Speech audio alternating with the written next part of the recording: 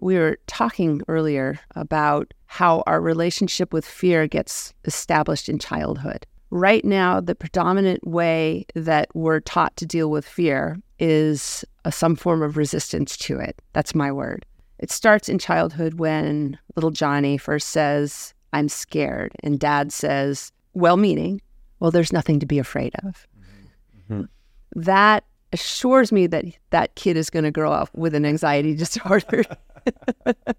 Because all of a sudden, that kid, it's like, okay, this very real feeling that I'm feeling in my body, I shouldn't be feeling. I'm now embarrassed about it. I actually call that fear shaming. Fear shaming is the reason why we have anxiety disorders, because we start to think that there's something wrong with us, that we have this normal and natural fear that's with us from birth to death, with us all the time. And if we're feeling like there's something wrong with us that we feel fear, which is around all the time, we're going to think that all the time there is something wrong with us. Right.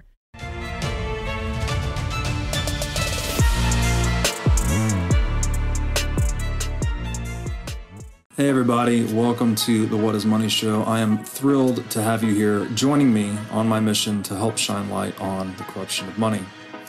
Now, if this is your first time listening to the What is Money Show, I strongly recommend that you go back to episodes 1 through 9 first, which lays a lot of the groundwork for many of the concepts that we explore on the show. These first 9 episodes are my series with Michael Saylor, and thousands of people have told me that this is the best podcast series they've ever heard, hands down, and that it was instrumental to their understanding of money and Bitcoin. So if you're looking to start a deep dive into the nature of money, I don't think there's any place better that you can start other than episode 1 of this show. Now, a little bit about this show and how it makes money. The What is Money Show is 100% sponsor-based, so all of our revenues are derived from direct sponsorships. And I strive to be very selective about the sponsors that I work with, specifically only using sponsors that I use personally, and also choosing sponsors that have values which are well aligned to the values expressed on this show, such as freedom, education, self-sovereignty, etc. So what I'm going to do now is a few ad reads right at the top of the show, and then I'll do a few more ad reads in the middle. And I hope you'll take the time to listen to them, as again, these are hand-selected sponsors, and I think you'll like what they have to offer. Today's podcast is brought to you by In Wolf's Clothing. Wolf is the first startup accelerator dedicated exclusively to the Bitcoin Lightning Network. 4 times per year, Wolf brings teams from around the world to New York City to work with like-minded entrepreneurs, pushing the boundaries of what's possible with Bitcoin and Lightning. The program is designed to help early-stage companies achieve product-market fit, develop their brand, secure early-stage funding, and grow businesses that help fuel the global adoption of Bitcoin.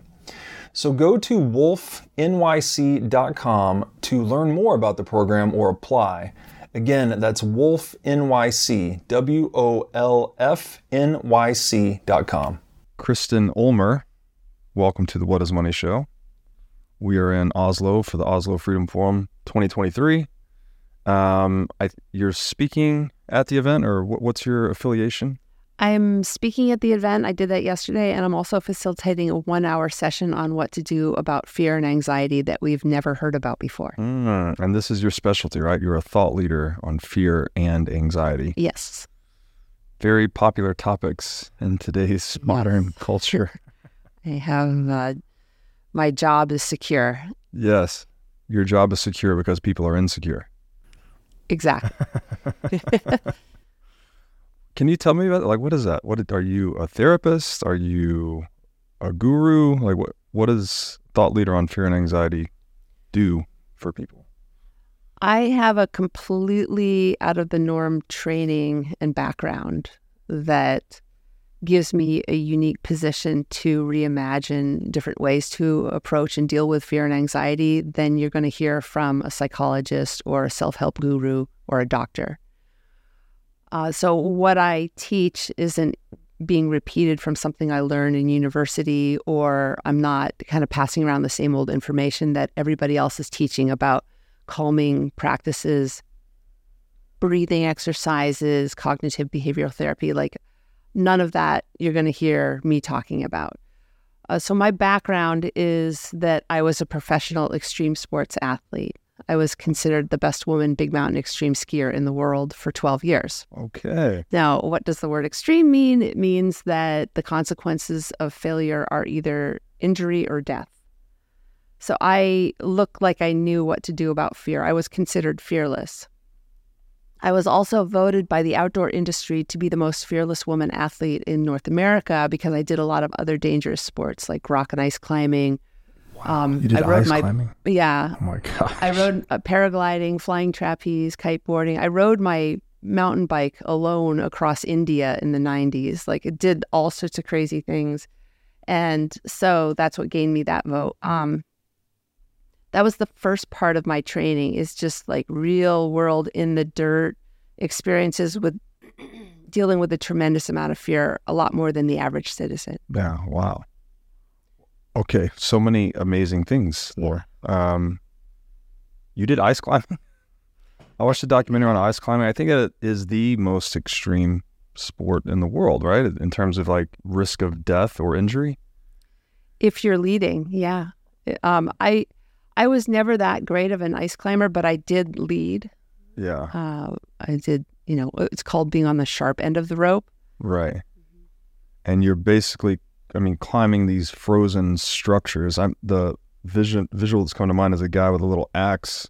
These are giant, I guess they're icicles. I don't know what you exactly call these things. And he's just stabbing them in to the ice and then pioneering his way up the mountain. The mountain? Yeah. The ice. So the waterfall, the frozen waterfall. The frozen waterfall, okay. Mm-hmm. That's an extreme sport. And you said you also biked across India? Yeah, by myself. That was a trip. A mountain bicycle? With panniers. Alone. Across the whole country.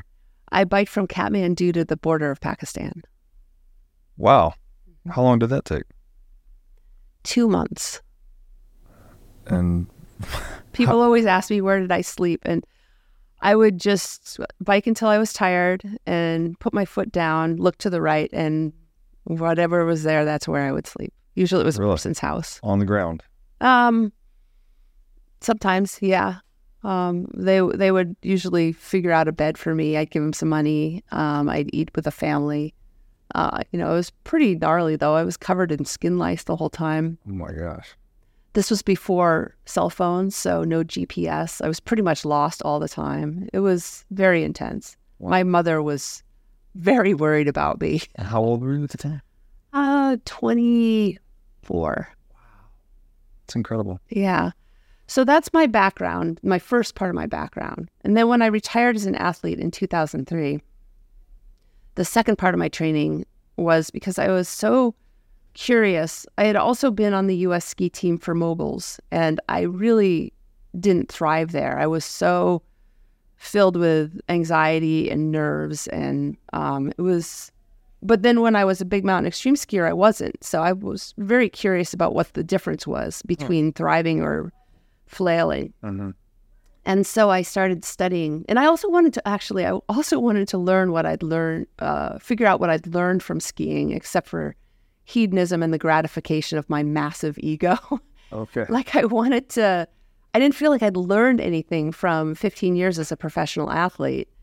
And it just kind of felt stupid. Like, what the hell was that I just did? And what I did is I started studying with a Zen master obsessively for about 15 years. And my curiosity really centered around a Zen approach to fear. And then during that time, I started becoming a mindset sports coach. And I found that if I brokered a conversation between an athlete and their fear, I could find out a lot about what was going on in their unconscious mind. Interesting.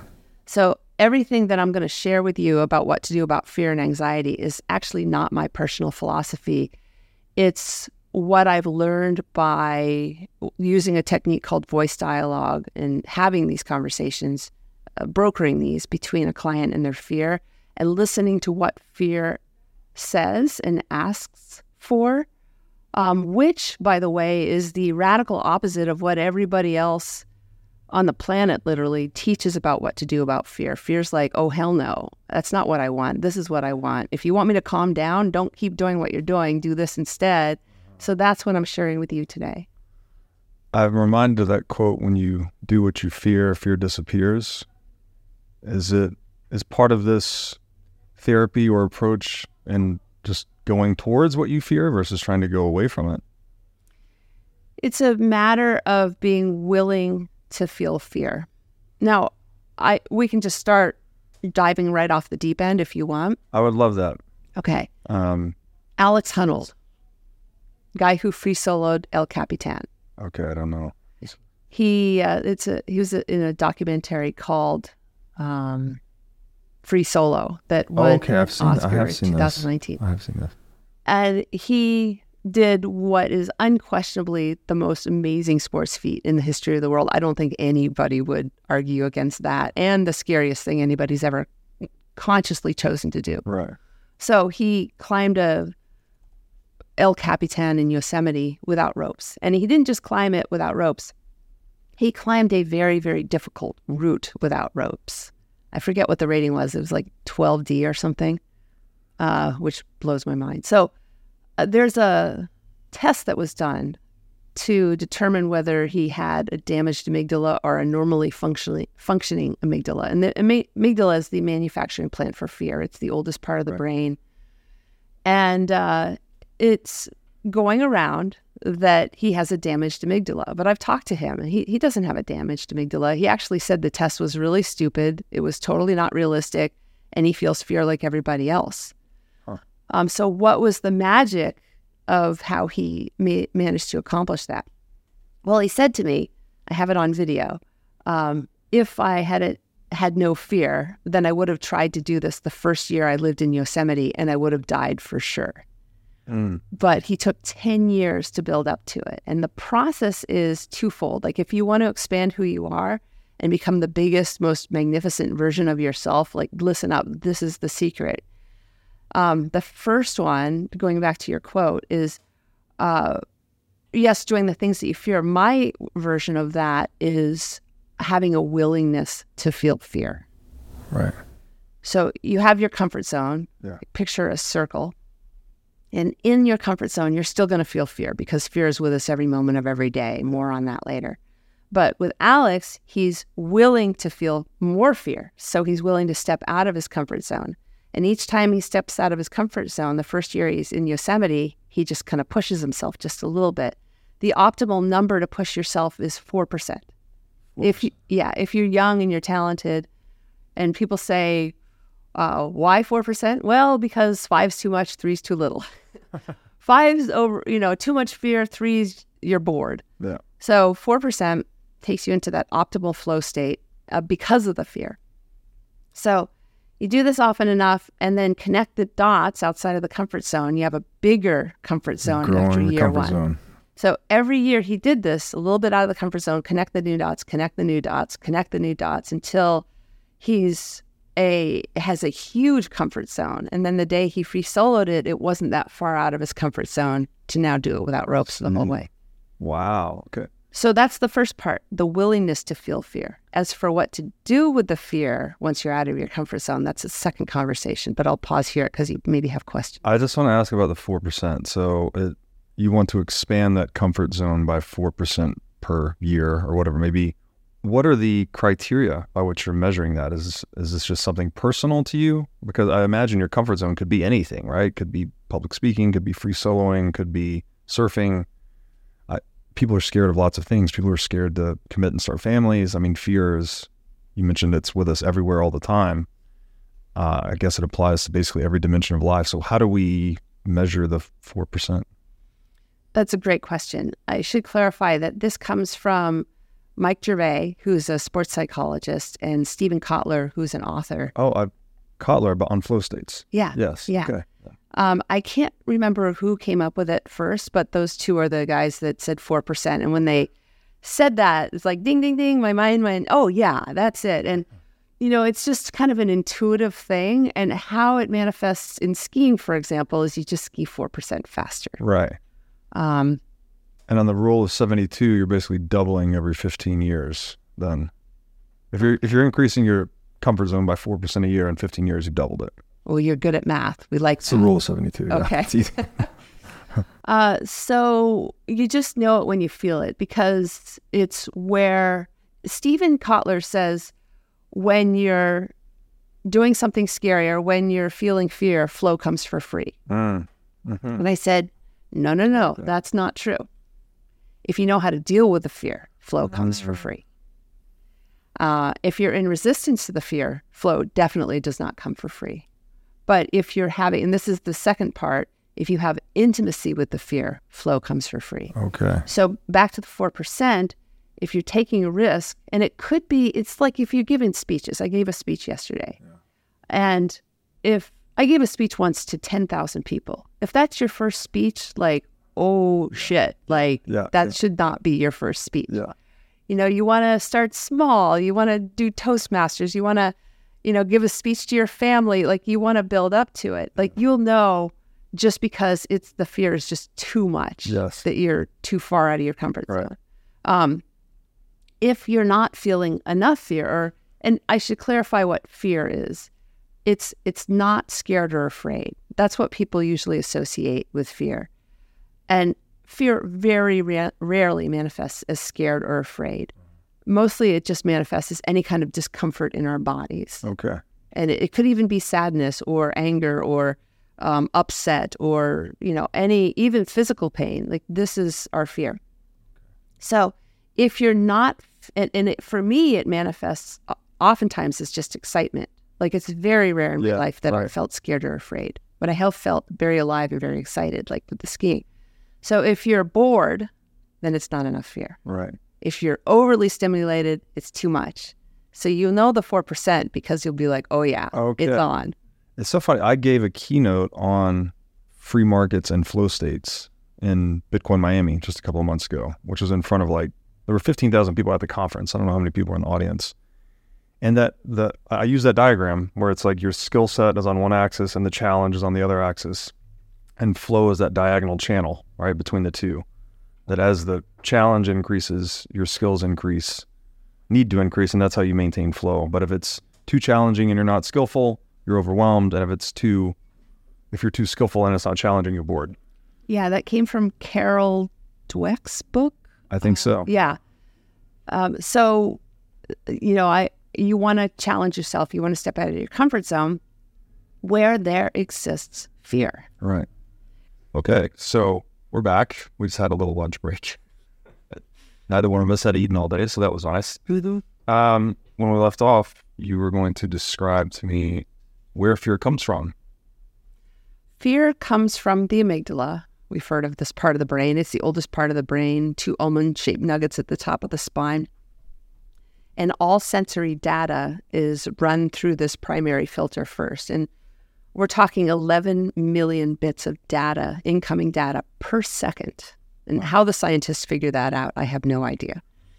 And if there's a threat, the amygdala will send a shot of discomfort called fear into our bodies. And while there, it's supposed to flow like water through a hose. And keep in mind, really pay attention to this. There's no thought involved. And it goes into your body. This is proven by science. So nowhere in this process is thinking involved. So then it's supposed to flow like water through a hose and provide for us on-point intuitive physical reaction in the form of fight, flight, or freeze. And then 10 to 90 seconds after the threat is finished, the fear runs its course out of our bodies. And then the associated cortisol and adrenaline is gone probably 15 to 30 minutes later.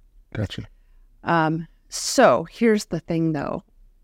In today's fast-moving world where more happens in 24 hours than used to happen, 24 hours than used to happen in 24 years, the amygdala is manufacturing fear over time. It's just constant. So even though people are in denial of this and they don't want to believe this, fear is with us every single moment of every single day in every single interaction we have. We don't even need to leave our house and it's there. And it comes from 3 resources. Regular everyday life, school, work, difficult people, crazy neighbors, like you name it. This alone, just regular everyday life, is where all the fear comes from. It's just constantly in our systems. Then there's a second resource, just things that are imposed on us from other people, trauma, abuse, being mugged, people using fear as a weapon. We're at the Freedom Forum right now. That definitely is used a lot. And also because people don't know how to deal with the fear too, it becomes a even worse problem. So that's the second resource of fear, is being more fear than even just everyday life being imposed on us from others. And then the third resource, which is what we've been talking about, is when we decide to take risks. We introduce more fear into our lives. Taking up skiing, having a baby, getting married, anything that's out of our comfort zone that we do to expand who we are. Now, not everybody is a risk taker. Not everybody wants to invite more fear into their lives. But even water slides, going on a roller coaster, this is inviting more fear into our lives. And it's important to do that if we want to expand to our greatest potential. Like, there is no learning and growing without a willingness to feel even more fear. Right. So, conclusion, 3 different resources, a lot of fear. It is with us in a big way. And we like to think that we're all about love, and we are, but we're also all about fear. And until and unless people really recognize that fear is that big of a part of our lives, they're going to just be in denial about the reality of what it means to be a human being. And so part of my job is to educate people about that. It's fascinating.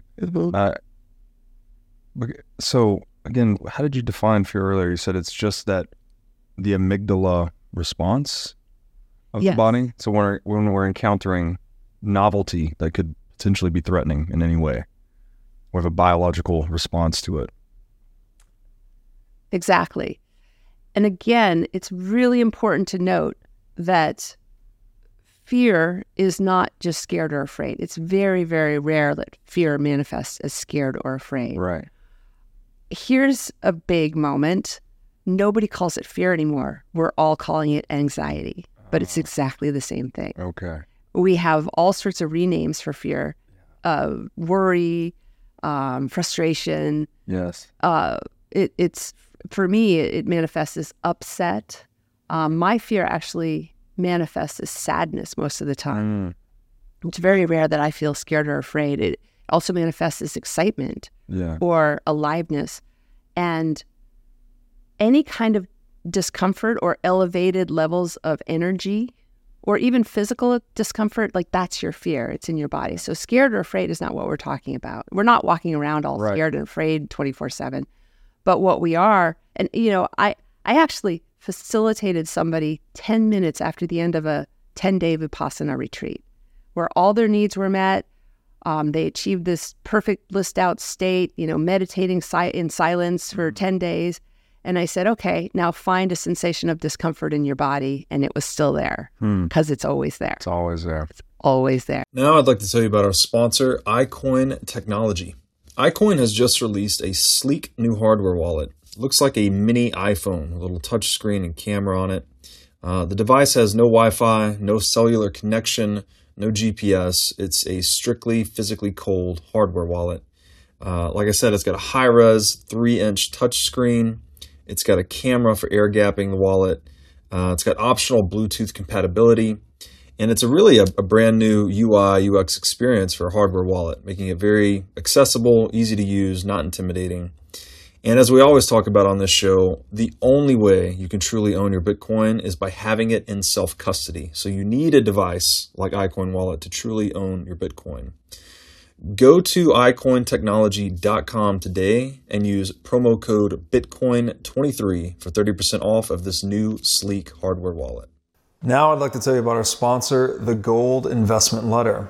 The Gold Investment Letter helps sophisticated investors navigate capital markets and maximize their profits in trading gold, silver, and mining stocks. The Gold Investment Letter seeks out the most undervalued companies and identifies special situations in the mining sector, and then provides in-depth analysis on both their financial positions and future prospects.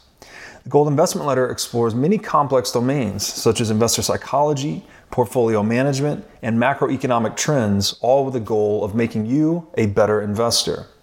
The Gold Investment Letter offers a free version and a paid premium version, and I strongly recommend you at least sign up for the free version because after having read a few of these issues, I can promise you it is a treasure trove of good information. You can sign up for the free newsletter today at goldinvestmentletter.com. When you use the term anxiety, that resonates more with me rather than fear. I mean, I guess fear would be like a stronger version of that, but anxiety does seem to be ever present in the way that, for me, it manifests as frustration. I find myself, even when I'm doing something simple on the computer and it doesn't do exactly what I want it to do, right? I click the thing that I thought would open the thing and it doesn't open. This guy in my mind is like, fuck this, getting frustrated. And I find that to be these little micro anxieties throughout my experience all the time. And a lot of my psychological life has been trying to learn how to develop or to deal with those. So I did yoga for a long time, got into meditation. These things were all very helpful for me, but it's still ever present. Like, to your point, I don't think it ever goes away because we're always dealing with novelty in the real world. So I guess we're always going to have some level of anxiety or fear about just the onrushing horizon of the future that we're constantly dealing with. Imagine what it's like to your amygdala when things aren't working out on your computer. It's definitely going to manufacture fear. But again, we can't get too caught up on the word fear. It's any kind of like discomfort. Yeah. That's your fear. And the word that we're using is anxiety. Now, let me differentiate between fear and anxiety. What anxiety is, specifically, is trapped fear in our systems that's recirculating round and round. What traps it? Us. Backing up to the beginning, we were talking earlier about how our relationship with fear gets established in childhood. Right now, the predominant way that we're taught to deal with fear is some form of resistance to it. That's my word. It starts in childhood when little Johnny first says, "I'm scared," and dad says, well-meaning, "Well, there's nothing to be afraid of." Mm-hmm. That assures me that that kid is going to grow up with an anxiety disorder. Because all of a sudden, that kid, it's like, okay, this very real feeling that I'm feeling in my body, I shouldn't be feeling. Right. I'm now embarrassed about it. I actually call that fear shaming. Fear shaming is the reason why we have anxiety disorders, because we start to think that there's something wrong with us, that we have this normal and natural fear that's with us from birth to death, with us all the time. And if we're feeling like there's something wrong with us that we feel fear, which is around all the time, we're going to think that all the time there is something wrong with us. Right. And self-esteem issues show up. And we get busy then doing the thing that we're all taught to do, which is conquering and overcoming fear, letting it go, replacing it with calm, rationalizing it away, like dad does. See, there's nothing under the bed. And so we are, as a worldwide culture, fighting the biggest war that's going on planet Earth within our own bodies against this primary emotion called fear. Wow. And it is messing up our lives. And every part of our personalities is dictated by what our relationship is with fear that's being carried out in our unconscious world. Like if somebody's not a risk taker, it's because they have no willingness to feel fear.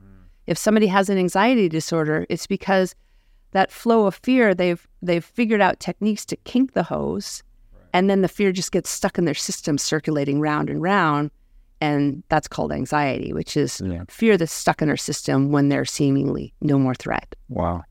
What can we tell our kids if it's not, there's nothing to be afraid of? What is the proper guidance to give children in cultivating their relationship to fear? I ask as a self-interested father, I want to know how to answer that question to my daughter. So I had a client who brought his son and daughter to the water park, and they were both 9 and 10. And the daughter jumped right on the water slide, and the biggest one. And seemingly she looks like she's fearless. Nobody's fearless. What's actually happening is she enjoys feeling fear. That's what's going on with her. And then meanwhile, his son is like, Dad said, "Do you want to go on the water slide?" "No, it's scary." And then what does dad say? Oh, no, it's not scary. They designed it to be very safe. See, your sister just went and she's fine. So he's trying to rationalize away the fear. Look, grandma just went down the water slide. So it's shaming the kid, like, you shouldn't be feeling this. But the thing is, the water slide is designed to be scary. Right. That's what makes it so fun. So it's not true. The water slide should involve fear.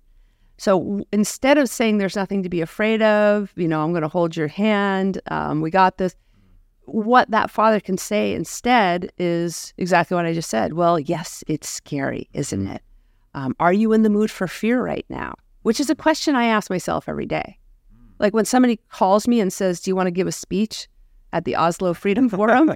The answer, it's like, okay, am I in the mood for fear right now? Like, and fear's my thing. So yes, I used to be a fear addict, but that's another conversation. So is that like being an adrenaline junkie, a fear addict? That's what we're called, adrenaline junkie. And adrenaline doesn't always show up when you're in a fear state. But yes, I called myself an excitement addict back then, but I realize now what I was a fear addict. And I was as addicted to it as a heroin addict can be addicted to heroin. It was actually a problem, and I'm lucky to have survived my ski career. Wow. Bookmark that. Back to kids. Yes. So the dad could say, yes, it's designed to be scary. So that's basically reinforcing that the kid, yes, you are supposed to be feeling fear right now. Just even at the thought of going, even just being around this thing, it's going to induce fear. Your amygdala is like, oh, lit up, like, whoa. And then you say, well, are you in the mood for fear? Kid says no. And then the father could say, well, let's sit together and just be not in the mood for fear. And then 15 minutes later say, okay, now you're in the mood for fear. And if the kid has been fear-shamed for a long time, he will fight for his right to have his fear. Right. And that's why that kid is so pickled in fear. It's like, I want to be able to feel this, God damn it. Like, so then at some point, though, if you keep this up, the kid will probably say, okay, yes, I'm willing to feel fear. Okay, well, then let's go up there and let's feel fear together. And the emphasis should always be on feeling. Because most people are dealing with their fear intellectually. Right? They're thinking about it. They're trying to understand where it comes from. But the thing is, we're never going to be able to figure out which of those 11 million bits of data per second are warranting the fear. It seemingly looks like the water slide, but there may be some deeper, more cosmic thing going on from ancestral lineage. I mean, who knows? Yeah. You can't figure it out. Yeah. If you have a lot of fear or anxiety in your life, if you try to figure out where it comes from, you're going to make your therapist very rich, and you're not going to be able to figure it out. So I don't recommend that. But just holding that child's hand, no fear shaming, but actually including fear into the child's life experience, feeling it with them, not thinking about it, not talking about it, not trying to figure out where it comes from, but just sitting and feeling it together is a very bonding experience, and then it teaches that kid how to be in flow with it. That's great feedback. Yeah, so it's not something we can rationalize because it's ever-present biological reality. So it's more about learning to live with this reality. I mentioned to you that I used to box. When I first started boxing, I experienced that quote that everyone's got a plan until they get punched in the face. You start out boxing, you're just training your hands, you're doing shadow boxing, you're doing pads, you're doing bag work. But when you get into the ring to spar, something changes. Like the first time you actually get hit, the fear, like you really experience the Darwinian fear of being in a arena of combat with another human being and the pain that comes with making an error. And it was very difficult for me at first, actually. Like you did not want to do it. Talk about going down the water slide. Like you did not really want to get into this ring. And I had a great boxing coach, and he said, fear is like a fire. He said, human beings, clearly we have to control fire to have civilization, to make everything work. But if fire is not controlled, then it will destroy everything that it touches. So his analogy was to learn to cultivate your fear as though it's a fire, like a source of energy for you in the ring. And that kind of like, I guess when you're describing fear, it's ambivalent in that it can be anxiety or it can be excitement. right? Is it about the control, or is it about the relationship with fear? Like, how do we move? If you have the energy that is fear and it's manifesting as anxiety or frustration, is it possible to judo move that over into excitement or something positive, something constructive? Absolutely. And it can be taught. Bruce Lee said, the less effort, the faster and more powerful I will be. It takes a lot of effort to control fear. I liked everything you said except for the control part. Because you can't control, I mean, you can control a forest fire, but part of the problems with forest fires in our world is that we've tried to control them. True. Right? True. So if we just let them do their thing, and it's the same with fear. Fear does not want to be controlled. I love to personify fear. Okay. It's like a person that lives in our bodies. And has anybody ever liked to be controlled ever in the history of the world? No, they rebel and they fight back. And you give them magical powers and they will run your life if you try to control fear. Now, that's saying a big thing because that contradicts everything we're taught to do about fear in our culture. There are books that are bestsellers about emotional intelligence that teach that emotional intelligence is our ability to understand our fear, which puts us in our head, trying to deal with our emotions intellectually. Right. And control our fear or manage our fear might be the word, which is another way of saying control. And that version of emotional intelligence right there is the reason why we have such severe anxiety disorders and other emotional issues in our culture, because you can't understand fear. Can you ever understand another person? A little bit, but not really. And you can't understand which of those 11 million bits of data per second are showing up for you in the boxing ring. Right.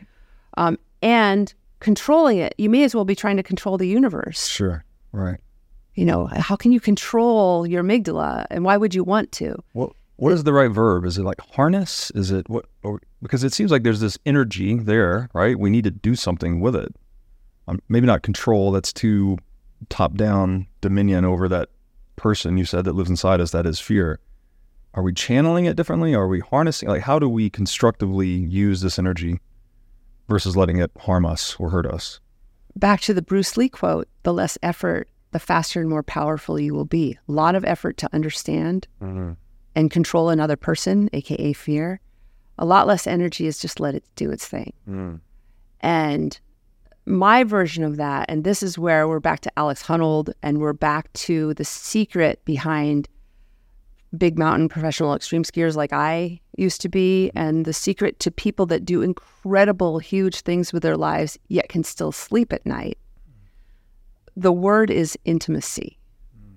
If you have intimacy with your fear, that's step 2 for Alex. A willingness to feel fear is step 1. Intimacy with the fear when he's out of his comfort zone.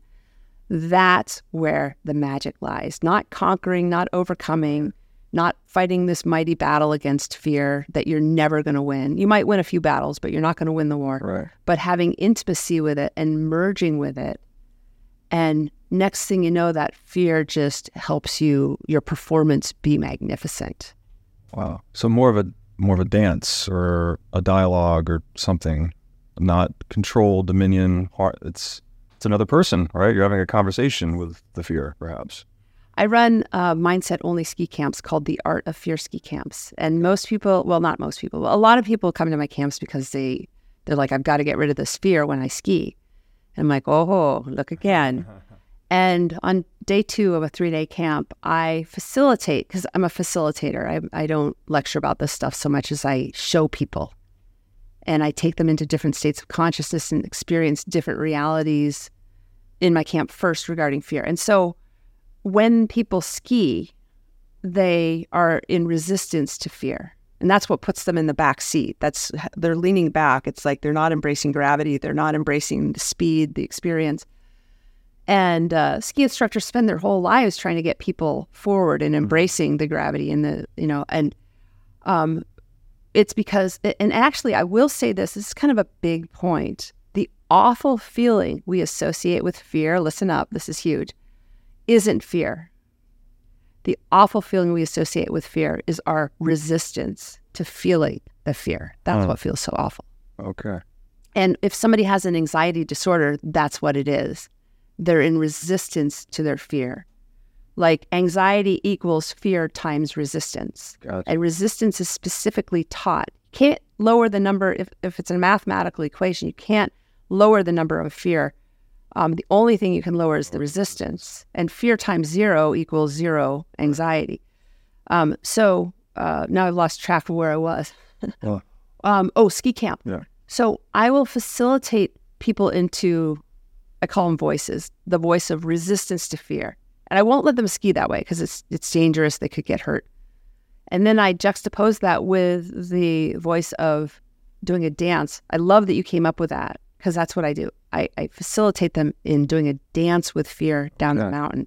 And I have seen their number, not mine, people's skiing improve in one run by 40%. Wow. Just by making that shift.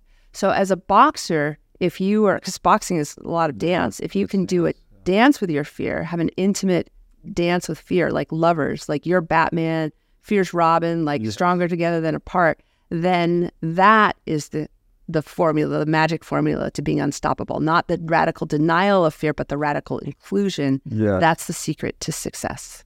That's so beautifully said.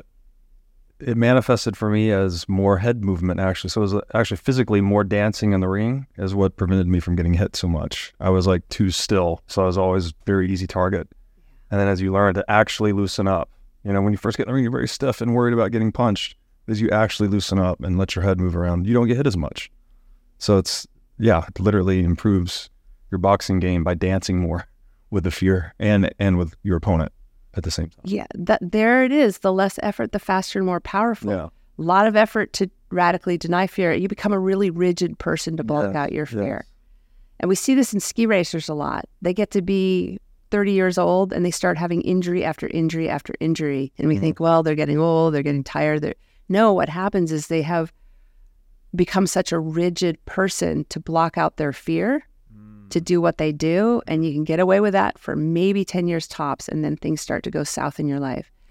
And to the point where if somebody has a problem in their life, and I mean any problem, ongoing injuries, lower back pain, emotional issues, PTSD, fighting with your spouse. Gut issues, absolutely. The resistance to fear, not fear, but the resistance to fear either has something or everything to do with it. So not only does your relationship with fear determine your personality, but your relationship with fear determines your health on so many different levels, which is why I always say your relationship with fear is the most important relationship of your life because it pretty much determines everything about who you are and how high functioning you are as a human being. Are there specific techniques that people can adopt to lower their resistance and just get more accustomed to feeling the fear? Yes.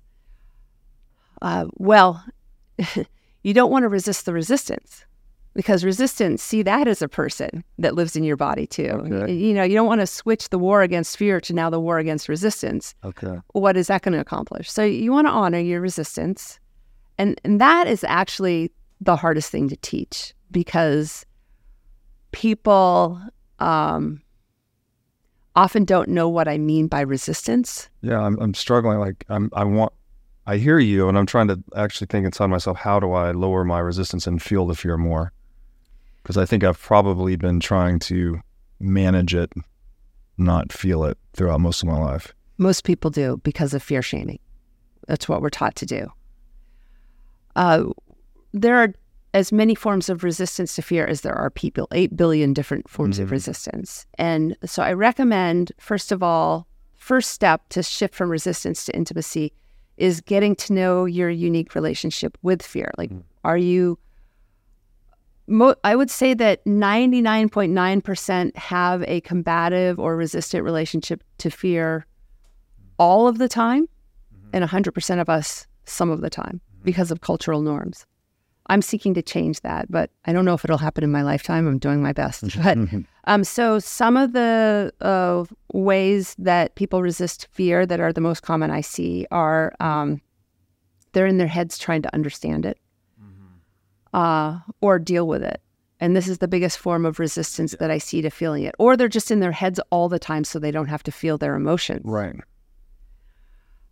Another way is they try to control it through, and this is going to shock people because anybody that has an anxiety disorder does this stuff, and they're told by their therapist, their self-help guru, every book out there. I mean, this is common knowledge. This is the treatment for anxiety. And I'm saying, no, these are just forms of resistance to feeling it. And in order to really understand how this is resistance, imagine fear as a person. So if you're trying to understand a person as a way to control them, that's going to be offensive to fear. If every time fear shows up in the room, you take a deep breath and try to replace the fear with calm and breathe out the fear, that's offensive to fear. If you try to let it go, fear's just going to laugh at you. Like, here's a bold statement. You ready for this? This is going to piss a bunch of people off. The whole concept of, oh, you need to let that go. Nobody in the history of the world has ever let go of anything. Wow. Okay. It is such bad advice.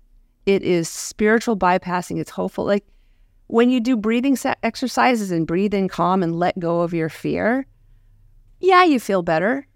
You're saturating your body with oxygen. You're having a moment of presence, and you can temporarily let go of fear.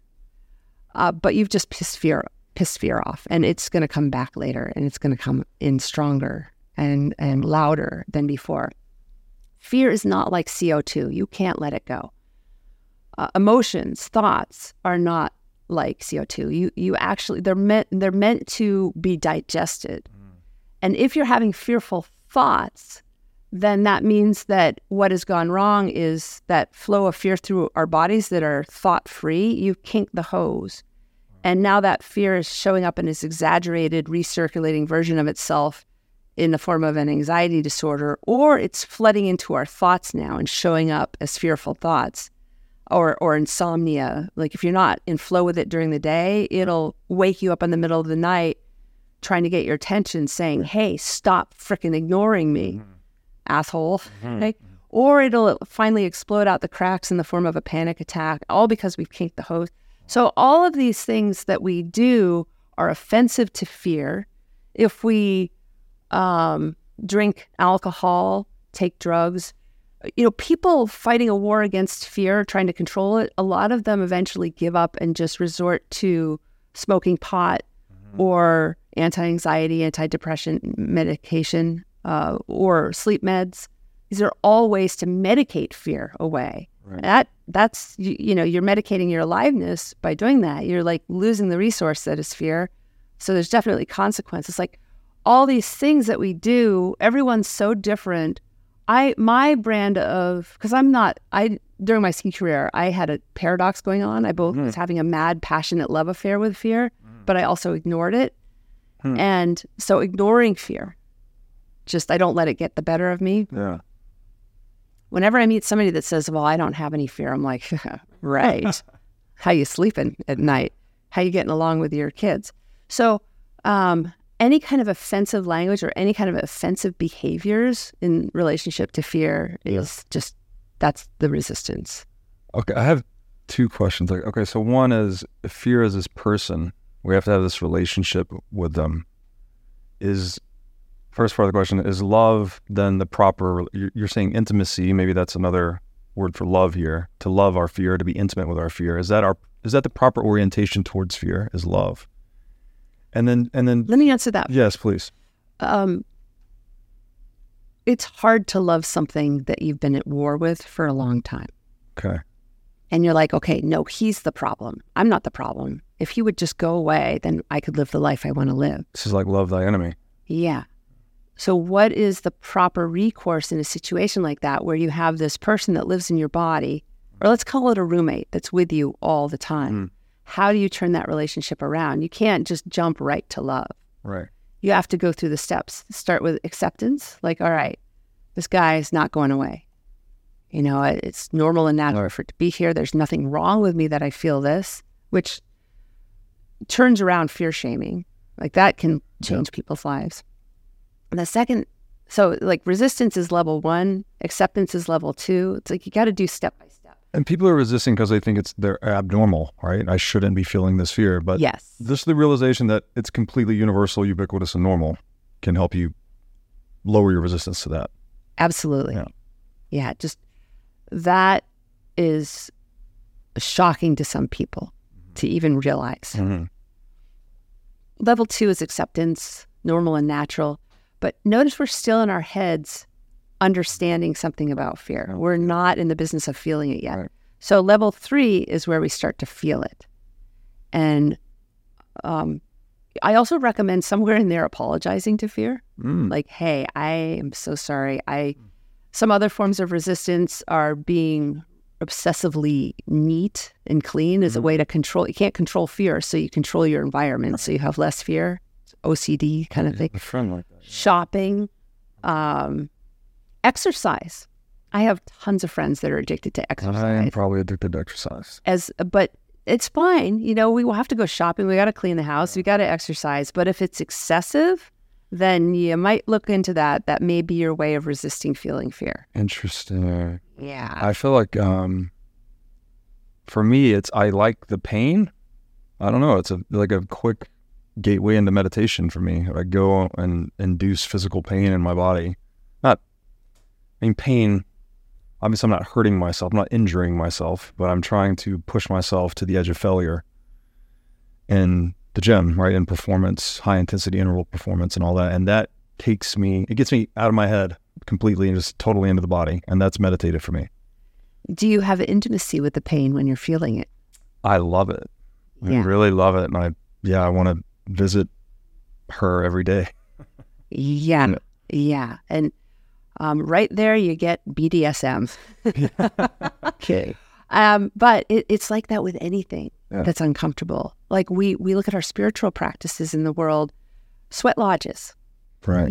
Hot. But you go in there. Yeah, exactly. If you can have intimacy with the heat, then it's a spiritual experience. If you have intimacy with the cold, it's a spiritual experience. That's what's going on there. If you can have intimacy with the pain, also spiritual experience. People that get addicted to getting tattoos know this. Right. But it's only because of the intimacy. If you're in resistance to the pain, resistance to the cold, resistance to the tattoo, then that's not going to be a spiritual experience. It's going to be a lot of suffering. And it's the same with fear. Right. It's the same with shame and guilt and anger and any form of discomfort, frustration, if you can have intimacy with it. And this is actually the perfect segue. I know we're bouncing around a little bit with a few incomplete conversations. It's all right. All right. But if you can have, so Dogen Zenji lived about 900 years ago, very famous Zen master. His quote was, enlightenment is intimacy with all things. Enlightenment is intimacy with all things. Mm-hmm. Nobody uses the word enlightenment anymore. It's a cheesy word. Our new word that we've replaced it with is flow. So let's modify the quote. Flow is intimacy with all things. And if you can have intimacy with all things internal, especially it's okay. Intimacy with love, joy, gratitude, great. But if you can learn how to have intimacy with the pain, the suffering, the fear, the anger, the sadness, that's Zen. That's a flow state. That's what flow is. That's the literal definition of flow. And then you can also have intimacy with all things external, the gardening. Right. You don't need fear to get into a flow state. The skiing, the boxing, the podcast, the whatever it is, the speech that you're giving, the dance you're doing with your lover, whatever. If you can have intimacy with that, that's where the flow state comes from. That's the key word. Flow. Is intimacy, actually. Intimacy. So flow is intimacy with all things. Yeah. That's beautiful. Okay, I have to ask about the nature of courage, obviously. It's, I think many people consider fear to be the opposite of courageous, right? You're either scared or you're courageous.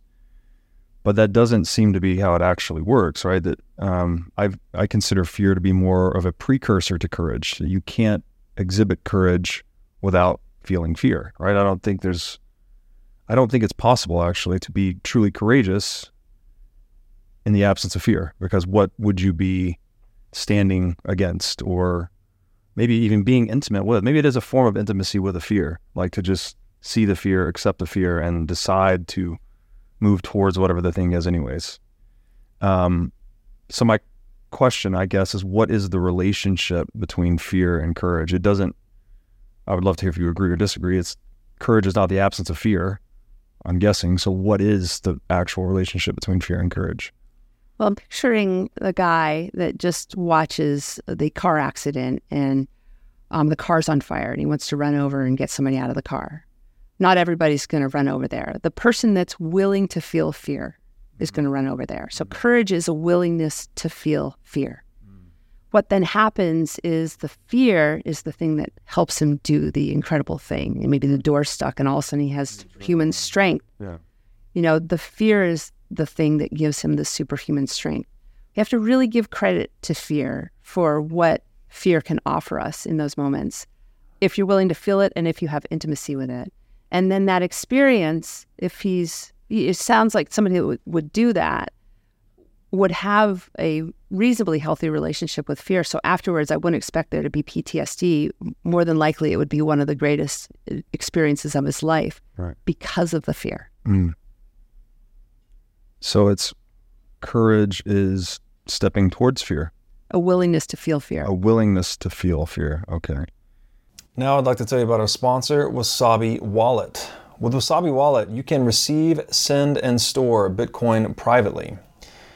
In Wasabi Wallet, your transaction history and wallet balance are completely hidden. Wasabi Wallet is easy to use. All of its privacy features are built in by default, and it works with any amount of Bitcoin. Wasabi users can make CoinJoin transactions together with BTC Pay server users or Trezor Suite users.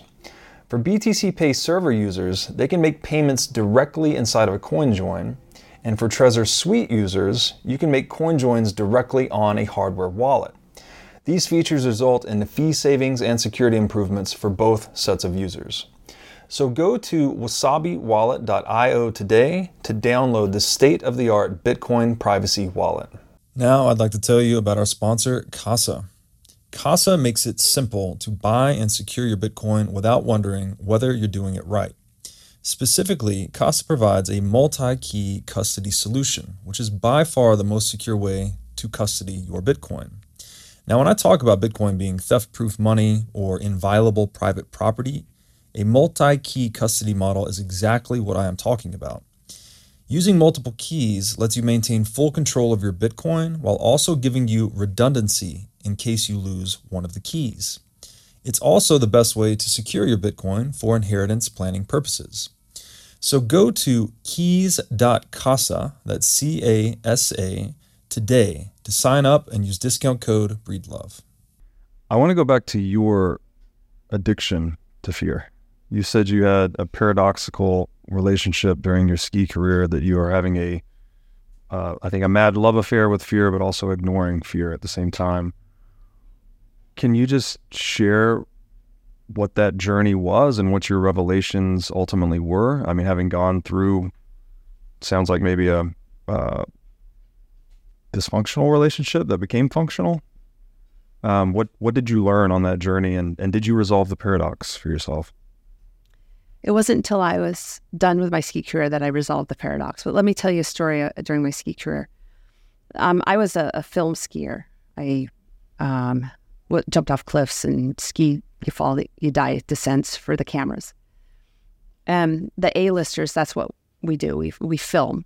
And people that want to make it as professional big mountain, we don't call it extreme anymore, we call it big mountain skiers, would compete in these competitions called free skiing competitions, I think they're called these days. And the first one that was ever run, I was invited to, because I was the best in the world. And they're like, well, we got to get Kristen there. And they made it, and I really didn't want to go because I had already established myself. And if I went and didn't win, like that would be really bad for my career. And I didn't like being in the gate. I'd been on the U.S. ski team. I hated it. So, but they made it impossible for me to turn it down. So I went, had a lot of fear, of course, fear of failure. And I got there. It's a 3-day competition. There are about I want to say 140 competitors. And each day they eliminated more and more until it was the last day. And it was the best of 2 runs. They take your best score from 2 runs. My first run, I played it safe. I didn't go out of my comfort zone. I skied well, but I wasn't winning. And in fact, the girl who was beating me was this woman that was really mean, awful, definitely not a better skier than me. And I was pretty upset about that. I had about 2 hours to think about it between runs. And I went through all the emotions that you can imagine. I had imposter syndrome, like maybe I'm not as good as I think I am. I was angry at myself. I was upset that she was ahead of me. I was embarrassed about myself. I had a lot of fear, like there was so much at stake here, my reputation, everything. And in those 2 hours, what would normally people do? They would try to say, no, I got this. And they try to push those feelings aside and try to replace it with positivity. I do not recommend that. That's not flow. That's the opposite of flow. That's spiritual bypassing. It works, but not without consequences. So bottling it up. Yeah. Letting it flow. Yeah. Yeah. They're the opposite. And I didn't know any of the stuff that I teach now back then, but this is the time that I got it right. I was in flow with all of that. The fear and the anger, anger is fast burning hot fuel that rights a wrong. And I'm like, I'm going to find a line that's just going to wow the judges. And I found this 70-foot cliff, Powder Magazine called it, thanks guys. It was really only about 35 feet. And mind you, this is into hard-packed landings on skinny skis in the 90s. So anyway, I'm like, okay, I'm going to jump off this massive cliff and ski this narrow chute. And anyway, that was my plan.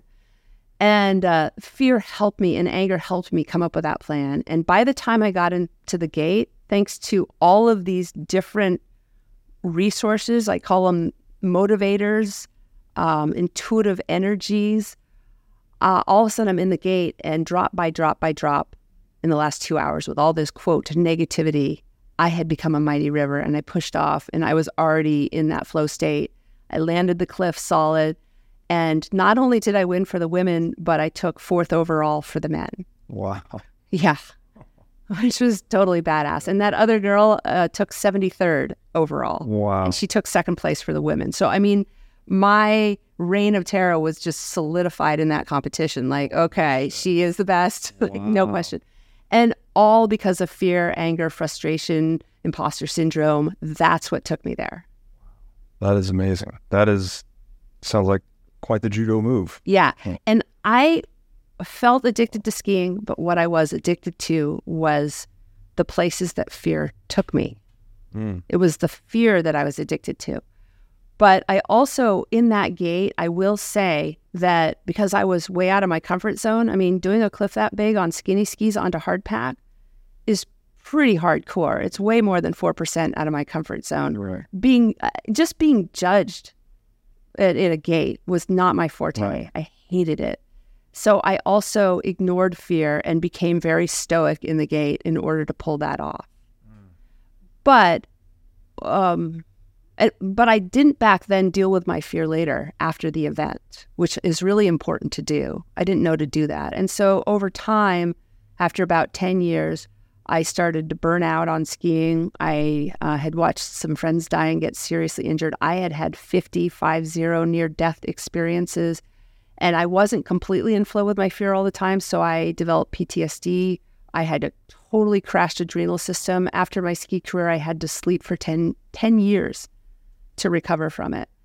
And so it's not that I'm the poster child for what to do about fear. I'm the poster child for what to do about fear, and also the poster child for what not to do about fear, which led to my education today. You learned through the pain, right, in a very real way. Wow, that's an amazing story. You said you resolved the paradox for yourself after your ski career. What was that resolution? Learning this. I gave a speech yesterday at the Oslo Freedom Forum. And it's not that the audience is really big. It is, especially if you count online. Yeah.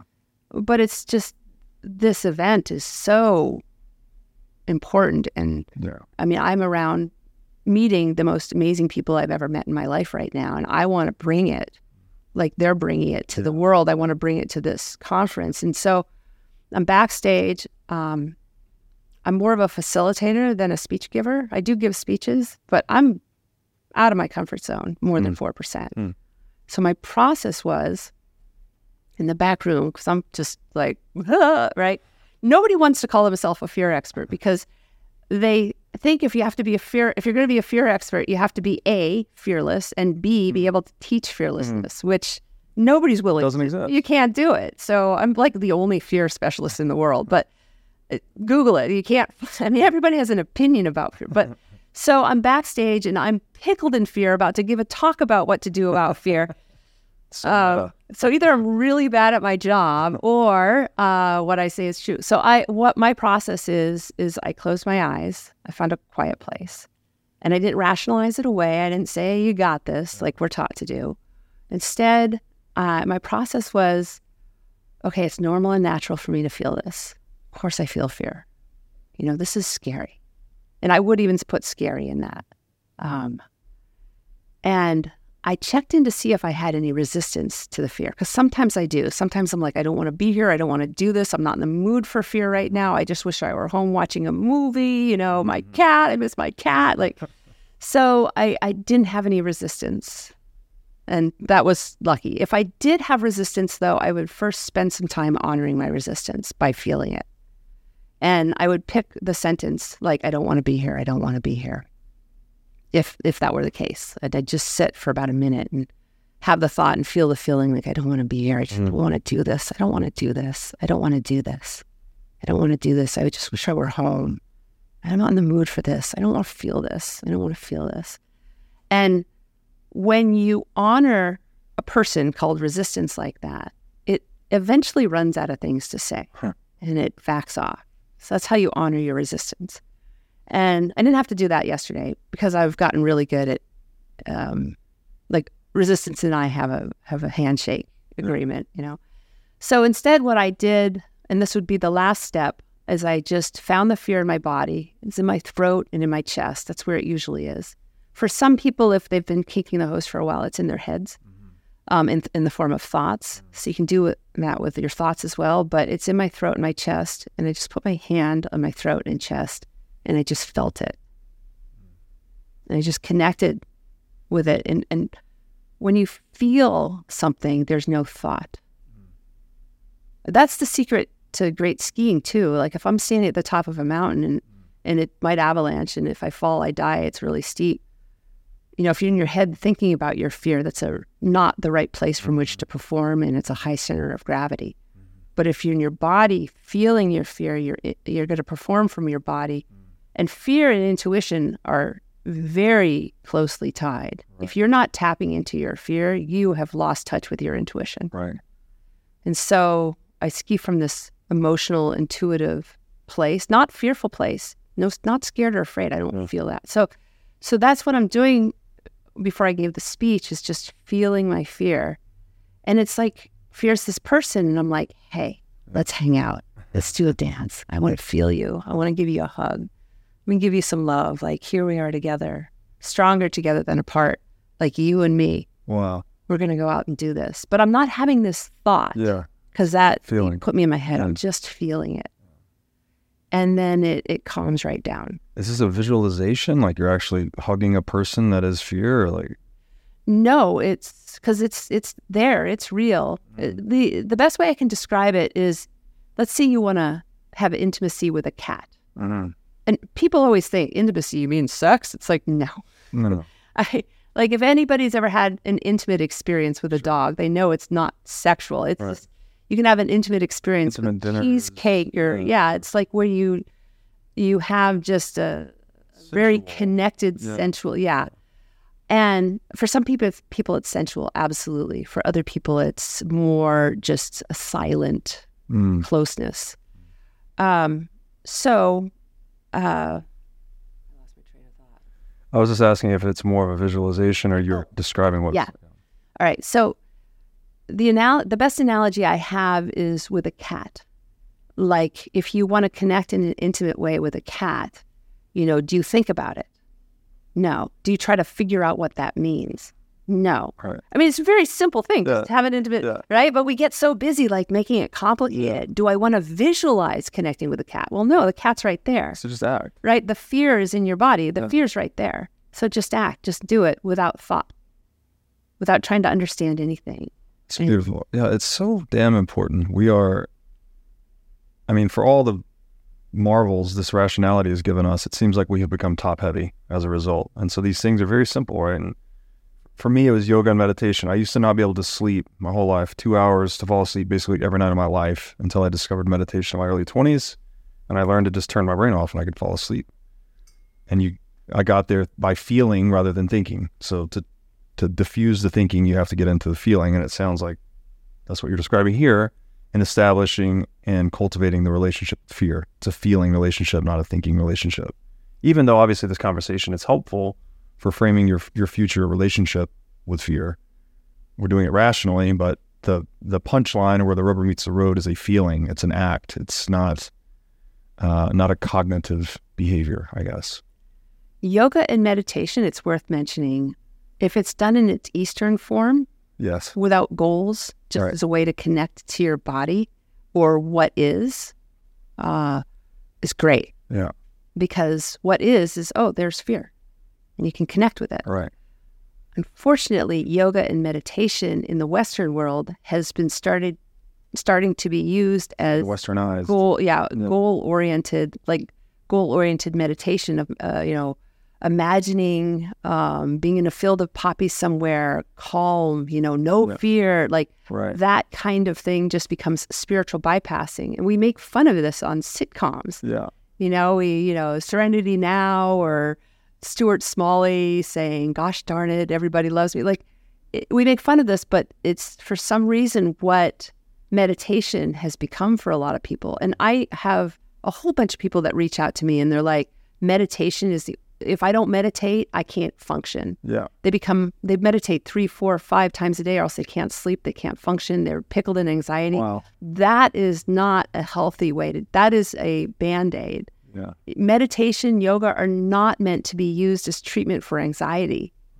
And if you get to the point where you're addicted to it and you need it in order to feel healthy, then that's a sign that you're using it as a form of resistance to feeling your. Gotcha. So be wary. Is your meditation practice without goals?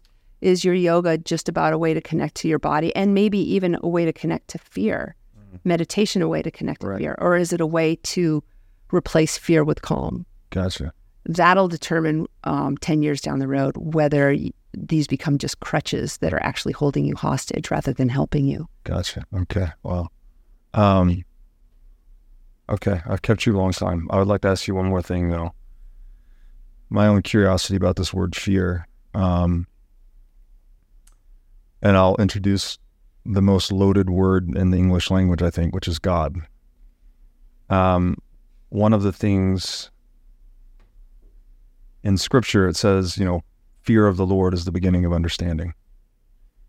And through that context, I've interpreted that fear didn't mean scared or anxious or any of these things. It actually meant a respect for an inability to know. Like you cannot contain the totality of all that is, which in this, I'm using the word God to describe that, or the Bible uses Lord or God. You can never contain that between your ears. So to say fear of the Lord is the beginning of understanding is something like respecting the limitations of knowledge itself, or epistemology can only go so far, but to get to the real depths of reality, it's about feeling. It's beyond thinking, let's say, beyond words, beyond logic.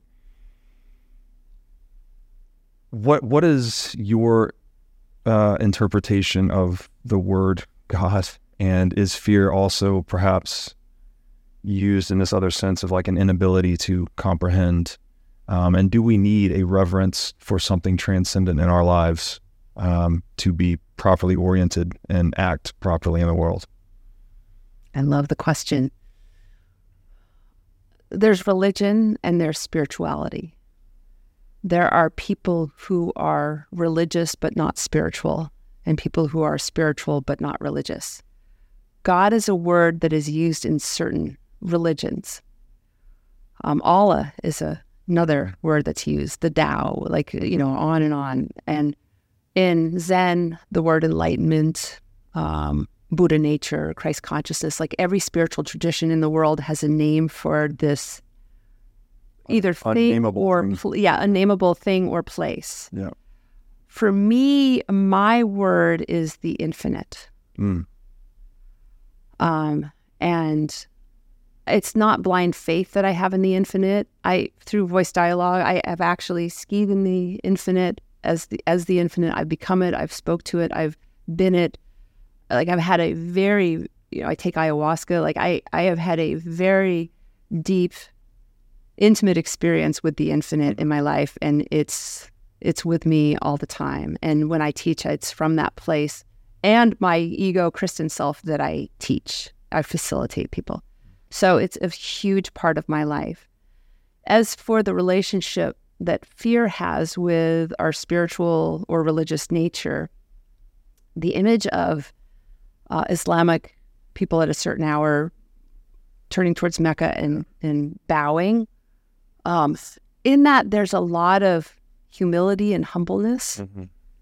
And I believe that fear, for a lot of reasons, is here. It's here to serve us in many ways. I mean, what fear offers us. I actually think that fear is one of the most amazing experiences we get to have here on earth. But one of the things that it does offer us is humility. And when we bow, and it's like, and I don't know enough about the Islamic bowing practice to comment, but for me, I have my clients sometimes bow to fear.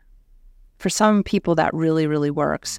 And so if you bow to another person, like Wayne's World, I'm not worthy, it's almost like the fear helps us, if we have intimacy with it, become very, very reverent to the bigger mind or bigger picture reality that's happening all around us. That is, if you really think about it, is so obvious. Like water everywhere, yet we're fish that don't even know about the water. If you open your eyes and look around, like there is so much more going on than my limited personal view of the world. And so the fear helps me bow to that in reverence. That's beautiful. Kristen, thank you for one of the most interesting conversations I've ever had. Wow. I did not know we were going to be talking about fear today, but this is, very meaningful. So thank you. Where may people find you on the internet? KristenUlmer.com. I have a TED Talk out. I work with people to help them move from resistance to intimacy. I run ski camps. I'm all over the place. Just find me. Look for me, you'll find me. Beautiful. We'll link to all that in the show notes, and thank you so much. Pleasure.